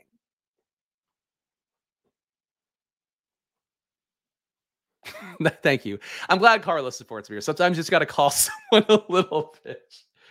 It's just like this little like nitty way of doing these things. And it's like, I don't like this guy. Like, look, we all don't like guys. I question myself a lot on why am I not in on this guy? Like, what's wrong with me that I don't like Deontay Johnson? What am I doing? Am I doing something wrong? And you look at it and you go like, no, I'm right. But or I'm right relative to what I'm looking at. But that said, like, okay, I'll take the guy when he comes to me, when it aligns in a pocket I'm comfortable with. So Pops, to his credit, is saying he's willing to take Tony in the spot that he's going to. But it's just, it's just like it's just such a bad process. It's just such a bad process. Don't victory lap injuries and don't be too bummed when they happen to you. Like you got to be level about all this stuff. Juju fell here, thank God. Juju, I think a core part if you want a Patriot stack. I think just so undervalued as a player as well. Guy who was good in Kansas City last year. Certainly not going to be like a fantasy rock star, but he is basically Jacoby Myers in New England's offense. And then, who won somebody $2 million last year? One Pat Crane, Jacoby Myers. So no, it's Jacoby Myers. Drafting is like sex. If you go in scared, your performance will suffer. That's also true. And that's the thing too, is like, it's all individual drafts. Like, you take Kadarius Toney in one draft, even if it was still at the 70 ADP, you don't take him in the next draft. And it's like, great, you've now done two drafts where one covers Kadarius Toney being this magical unicorn, and the other one covers the fact that he might get hurt. Like, that's just how you should do it, I think, over the course of an entire portfolio. That's why, to me, it's like, okay, if I'm taking, like, I love Devin A-Chain. I think he's a guy that matters in the beginning of the year potentially, but will definitely matter by week 17. You know what? He might end up just getting held off by Raheem Mostert and Jeff Wilson all year long, or they bring in somebody and it fucks up that entire equation. Those things happen. So you know what you do then? You draft 16% A-Chain, you draft 8% Wilson, you draft 8% Mostert. You've now covered all the probabilities here, but you've done it relative to a spectrum of what you think is going to happen. That's how you draft, I think. But, that's me. That's me having done this now for a few years in a row and noticing what's worked for my teams and what hasn't. Speaking of Devin A-Chain on the board, but we can get our Green Bay bring back here as well. Dalvin's just not, the thing is, like, Dalvin is not a for sure guy who'll be going, like, in playing this year and mattering. A-Chain will, but I have no Baltimore. I'm going to take A-Chain. Just like A-Chain too much. Anyway, I'm sure by now Pops has left the chat, but I apologize to Pops.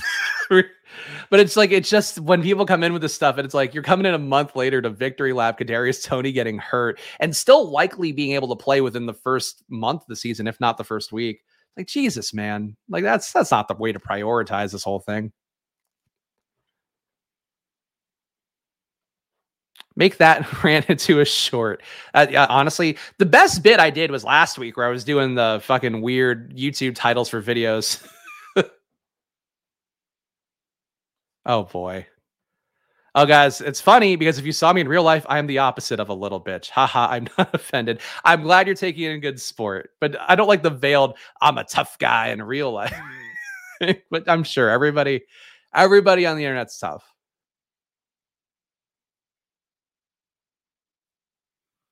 And ultimately, too, you're not a little bitch, but you can't say anybody's a horrendous pick because the season hasn't happened yet. It's July. It's July. Nobody's a horrendous pick.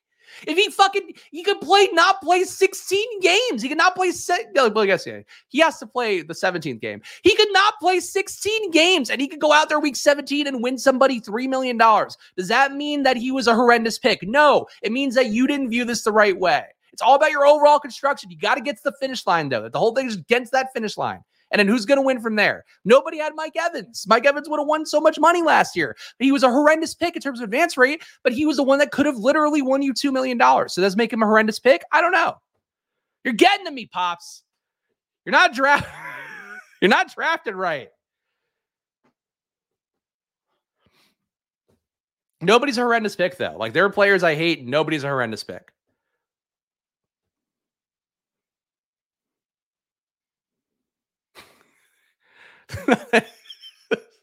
I, for one, am a bitch in real life. There we go. That's it. Just I am a little bitch, and I'm not offended. I'm sorry. I didn't mean to offend the little bitches. No, man. It's like I don't know. Our toughness levels don't matter. But scared money, though, that's the thing. That's the one I will use moving forward. I will never be scared money. I'm not scared money with any aspect of life, and I will not be with my teams. You fucking son of a bitch. You better come in with a fucking super chat after this one, Christopher. Christopher, of course, a known thorn in my side. And AR, he apparently didn't see the alerts that AR is working with the first team and threw a bomb to Alec Pierce that everybody was oohing and awing. So who's right now? I'm OG Kenobi in a chat says, I have a micro penis, referring to himself. Not to me. Or he's trying to get me to read it out loud, in which case, funny bit. All right. Kendre Miller, you make sense for this team for a little week 17 correlation with Mike Evans. We did it. Nobody's a horrendous pick. The new splash play model. I guess the motto would have to be me screaming it at the top of my lungs. But yes, nobody's a horrendous pick. I agree. I agree with the thing that I said that you're now saying back to me.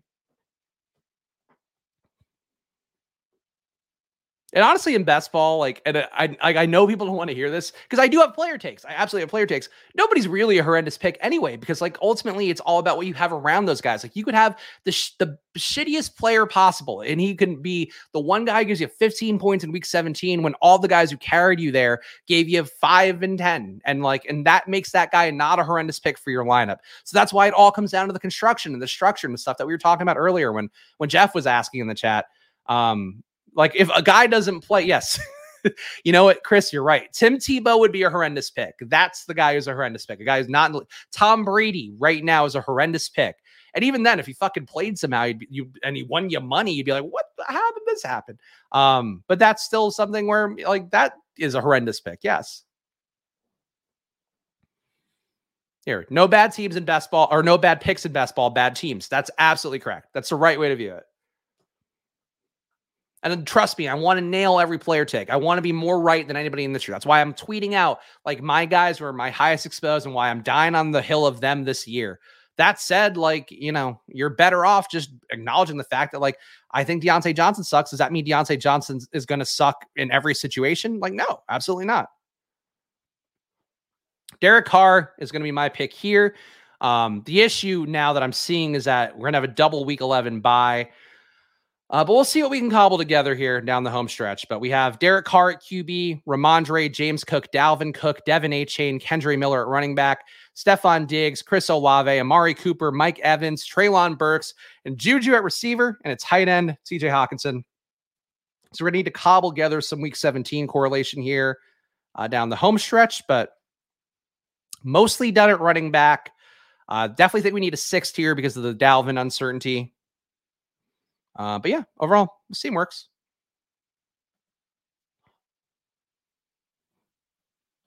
Undrafted Mac Hollins put up 11, 158, 1 in week 3 last year. That's, again, another thing, another guy that would have been a horrendous pick over the course of the year. But if that point total might have been enough to push you through the playoffs. So is he a horrendous pick? I don't think so. Is Brees a pretty bad pick in round 3 if Dalvin signs? Rumors he could be signed this weekend. We talked about this a little bit earlier, but I don't think that's the most likely thing for it to be a snap signing. It would be a bad thing overall for Brees. I would imagine Brees goes closer to Aaron Jones range if you see Dalvin sign there. And then Dalvin probably comes up to David Montgomery, Rashad White range, I would think. And then Brees falls to... I think Brees goes ahead of Miles Sanders. So Brees probably somewhere in this 4 or 5 range. Yeah. Would be my thought. How much Fields do I have? Probably not enough, to be honest, because I do like Fields a lot, but I'm kind of making a bet overall against elite QBs. I have 6% Fields overall, so a little bit under the field, which I guess feels about right for how I've been drafting this year. So I like Fields. I would like to get more of him, no pun intended, but I think the main time I was getting Fields is when you can get the Fields DJ Moore around pretty easily in round 4 or 5. But that's not happening in every draft I'm in right now. So that's kind of pushing me to less Fields. But I think one of the safest bets you can make is that Fields will just be a little bit better at passing this year. And if he's just a little bit better, you still have that same rushing ceiling, but you also have a little bit more of a touchdown, passing touchdown out for him. And I think that's definitely good news for Fields. So not a moral objection by me not having a lot of Fields. It's just the pick capital. I just think you're better off punting QB a little bit further down this year. The Tua AR range, I've talked about it a lot. The Deshaun Watson Tua AR, that is my bread and butter ADP range for QBs. All right, on the clock again. Falling Rashid Shaheed.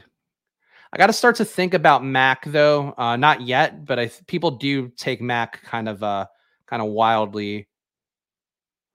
Let's see. We got a 1.561. I'm just going to increase the bet here on New Orleans and take Rashid Shaheed.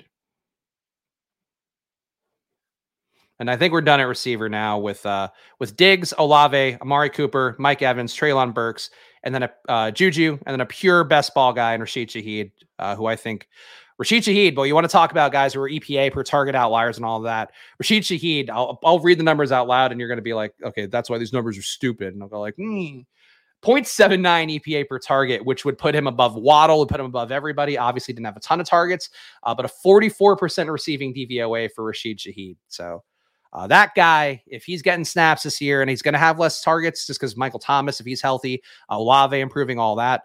Rashid Shaheed, though, in terms of advanced analytics, was a fucking monster that you couldn't believe, but it makes sense with how he plays. Obviously, he's getting 50-yard bombs. Shout out Christopher for the $20 super chat. This is why, out of all my arch nemesis that have ever come into chat, Christopher is my favorite because he butters me up with money in between giving me takes that want to make me hang from the rafters.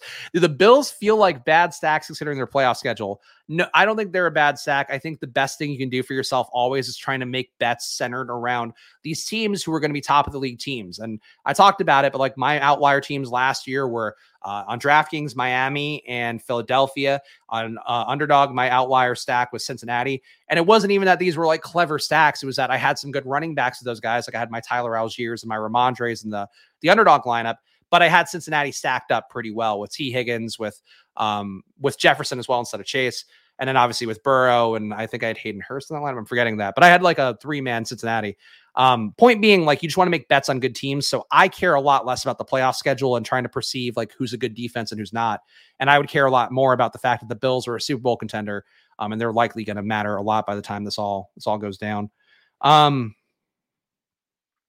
Mac Jones. Okay, we got a while for Mac Jones on that front. We do have Tyquan Thornton here, but I don't need him. I think let's keep building out New Orleans and get a tight end, our second tight end, and take Juwan Johnson. And it still might be a 3 tight end build for me, actually, but let's play it out and see where it goes. Probably don't need a third tight end with TJ Hawkinson. But yeah. Okay. I think I'm going to play this out here, but we'll see what the board gives me. Lots of chats. Appreciate all you guys hanging out, by the way. Again, if you're just coming in, feel free to hit the like button. Please subscribe down below. I appreciate it a bunch. Trying to build this channel, trying to hit 3,000 subs on Splash Play before the season starts. So help us get there. And then we still will get the Drunk Show with Pete if we hit 3,000 subs. So that is the dream, obviously. But the grind starts. And again, if you missed the announcement earlier in the stream, starting next week, 5 days a week of Splash Play streams on this channel. I'll be drafting a team in either Best Ball Mania or probably DraftKings $10 Millie Maker on there. But that'll be my promise here through the rest of the season. 5 days a week of streams here on Splash Play, most likely at 11:30 a.m. But I'm going to at least try that for next week, and then we'll see what we do. See how the views go. Aren't you worried about Jimmy Graham? That's true. I didn't think that through. The Jimmy Graham of it all is where it's where I really fell apart. Yeah, that's a weird one. That is a weird one. Jimmy Graham wasn't good when he was last in the league, and now we're talking 2 years out of the league. So I get the ceremonial signing and whatever of a guy, but you just sign him for one day and then he can retire. You don't have to bring him back for an entire season.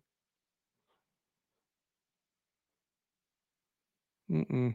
Slightly overweighted on Fields, but bringbacks are hard to get. That Week 17 matchup is difficult to bring together. It's also one of the grosser ones because it's not in Atlanta. I think if it were in Atlanta, I'd feel a little better about it. But being outside in Chicago doesn't give me the most hope at that time of year. And that is one, right? Or because I think I could look this up recently. Bears, Falcons. Yeah, it's at the Bears. So yeah, that's a game where I think that's one that if you're going to worry about weather, you should worry about weather in Chicago in January.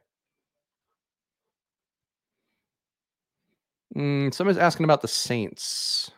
Oh, my higher on Saints in general. Good question. I'm going to show my exposures here at the end, as I always do here once a week. I am at 8.7% Carr, so yes, a little bit above on him. 11% Olave. 13% Michael Thomas. Michael Thomas hasn't been falling to me as easily as he did earlier in the draft year. Juwan 6%, Shaheed 9%. So yes, I'm above on all the Saints. It looks like at least, and Kendra is one of my highest exposed running backs. So yeah, I am a Saints buy-in guy. One thing that was kind of interesting, Jameis Winston looks real slim, and he had a nice little social media clip talking about how much he loves Derek Carr and is happy to support him and all that stuff.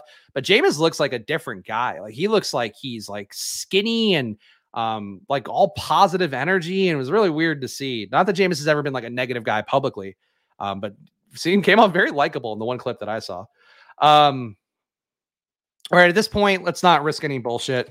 Mac Jones sometimes goes in the 180s. I've seen. Happy to get him here at 188. I think people's comfortability rather with New England overall is going to make him come into a more safely drafted range.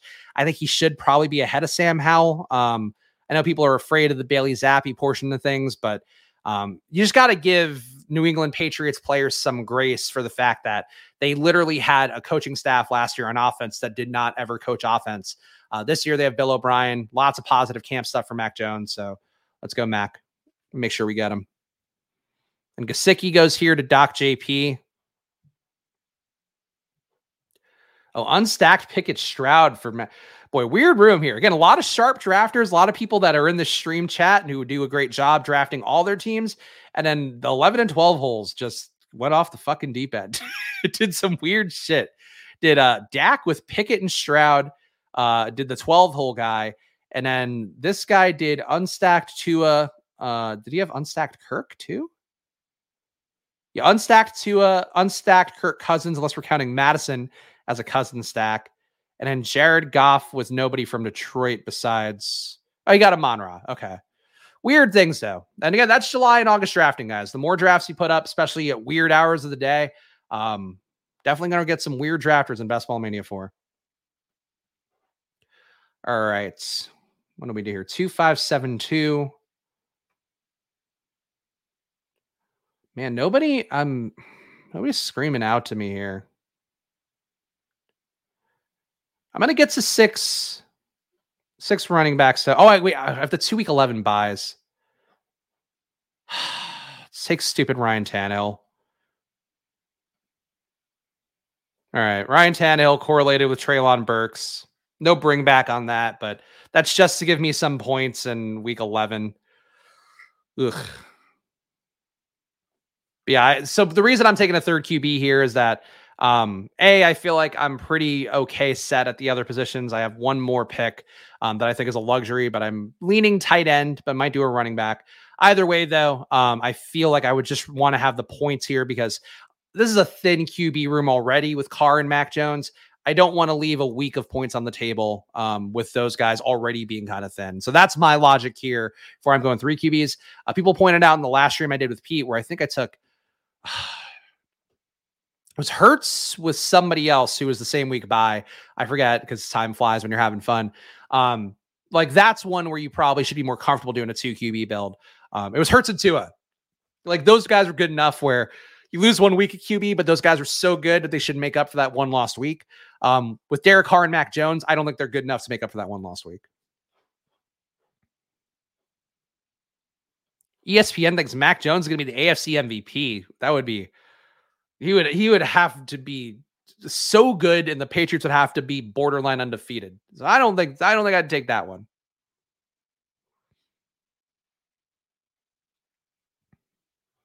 Oh, good chat. Love the chat bonding together. It's like seeing you setting up people on a date or friends or whatever, and you're like, just glad you guys are having fun chatting it up. I remember last year everyone saying bye weeks don't matter. People still say that now. It's personal preference though. I would rather generally have, weeks where I'm getting points than not. That said, like again, I can't say this enough. Like I had Trey Lance on my finalist team last year, and he gave me zeros the entire year. So nothing has proved that more. That said, I had Joe Burrow with him. I would say I think there's no controversial take here. I don't think Derek Carr and Mac Jones were Joe Burrow, so I don't want them to have to carry zeros too much. I'm going to take Jimmy G, but what would you do, Spags? Unstacked Howell or Ritter or Jimmy G with Devontae? I would absolutely take Jimmy. If Devontae hits, Jimmy G has a good chance of making your lineup. And Jimmy G is just a competent pro. So, yes, I have more Jimmy than the public. He probably has less than the usual 8% drafted. And I'm at, I think, 10% with Jimmy G, 10 to 12. All right, 10. All right, so 3572. This is our last pick. Devontae went, right? Yeah, Devontae now gets drafted reliably. I'm going to get a third tight end and take Hunter Henry, who I think is just a nice pick overall. Um, Another week 11 bye. I would have taken Devontae if he had come back at a point that made sense, but he went. Where did Devontae go? Yeah, Devontae was not anywhere that I would have drafted him because I would have taken him at 197 and he wasn't there. Anyway, Devontae went a little bit too early. Let's control F it. Fucking Christ. I got to find Devontae Parker. 178 for Devontae Parker. That's a little bit lofty, but point being, I didn't get him naturally, so that's fine. Final team, though, Derek Carr, Mac Jones, Ryan Tannehill at QB, running back, Ramondre Stevenson, James Cook, Dalvin Cook, potential New England Patriot, Dalvin Cook, Devin Achane, Kendry Miller at running back, at receiver, Stephon Diggs, Chris Olave, Amari Cooper at the biggest discount I've ever gotten Amari Cooper, Mike Evans, Treylon Burks, Juju Smith-Schuster, Rashid Shaheed, tight end, TJ Hawkinson, Jawan Johnson, Hunter Henry. This is the kind of team that I don't think will be duplicated, and I think has enough better and best ball guys. I actually like this team quite a bit. But let's look at my exposures to close us out here. You guys can see where I am at overall. I guess I'll focus on Best Ball Mania. How do I do this? I think I usually focus on Best Ball Mania. All right, 99 teams in, and we'll start that grind of 5 days a week here, drafting teams, starting next week here on the Splash Play channel. QB, of course, my highest exposed, Anthony Richardson, though, down to 25%. So I've been very responsible with my AR. 12% Deshaun Watson, 11% Jimmy G. I am putting my money on Jimmy G. Jordan Love at 11%. And CJ Stroud, 11%. And to be clear with Jimmy G, a lot of this comes with Devontae Adams. A lot of this comes with Michael Mayer. But I think Jimmy G is so undervalued as just a vessel QB, the Brock Purdy style QB. And he was better on the Niners than Brock Purdy was in terms of creating value for that team. So I think he rises with the tide of Vegas, and I'm certainly buying in. Running backs, Jalen Warren at 29%, Roshan Johnson at 26%, Kentrey 23%, Charbonnet 23%, Devin Singletary 21%. I think I need to get down Jalen Warren. Honestly, all these guys to me feel like they should be closer to the 16 to 20% range than where I'm at with them. But I think this is good because Warren is still coming up a little bit in ADP. Roshan, I think, has a little bit of a steam burst left. And this is just kind of a zero RB build. And again, Dobbins, still buying in on him, 18%. At receiver, Christian Watson, number 1, 31% drafted. Michael Pittman, now number 2, 29% drafted. DK Metcalf, number 3 at 25. Pickens, number 4 at 20. And Devontae Adams, I have bought the dip and feel good about it. 18% of him as my 5th exposed. And Quentin Johnston and Kadarius Toney, not far behind.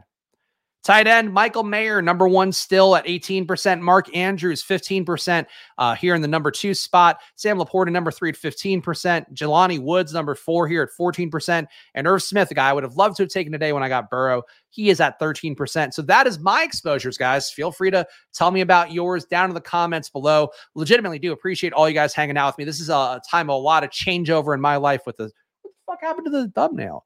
When did... Where'd the thumbnail go? Why did it stop? Why did it not do that anymore? Hold on. Oh, we're back. Okay. Thank God. I couldn't do this. without the thumbnail behind me. But appreciate all you guys hanging out with me here. Again, next week, 5 days a week of streams, going to go live Monday at 11:30, and then Tuesday will be right after my stream with Pete ends, I believe. So just come, subscribe here, hang out with me, hit the like button down below. Really helps this channel out, really helps us get seen by more people. That's what I appreciate the most of that, hitting that like button. But honestly, just a lot of fun here coming out and hanging with you guys. So thanks for hanging out with me here. I'll be back on Monday at 11:30. Hope you guys enjoy your weekends. Really try to draft some teams over the weekend too. I would go early morning, like 8 a.m. if you can. I know when I had the baby duty, 6 to 8 a.m., you get some really weird, I think, boomer drafts going on Underdog and DraftKings at that hour. After 10 p.m., another good time to draft, just to hop on and get some weird rooms. Drunk people on Friday and Saturday absolutely is a thing. So try that out if you want to get some different lobbies than what you're seeing here. But follow me at Chris Spags. Follow the show at Splash Play Pod. And of course, make sure to subscribe and hit the join button if you want to get me to review your teams. Up to 10 teams a month, I will review and give you like really in-depth feedback, probably more than you want. So please don't do that. But appreciate all you hanging out with me. Enjoy your weekends, guys. See you again on Monday. Bye.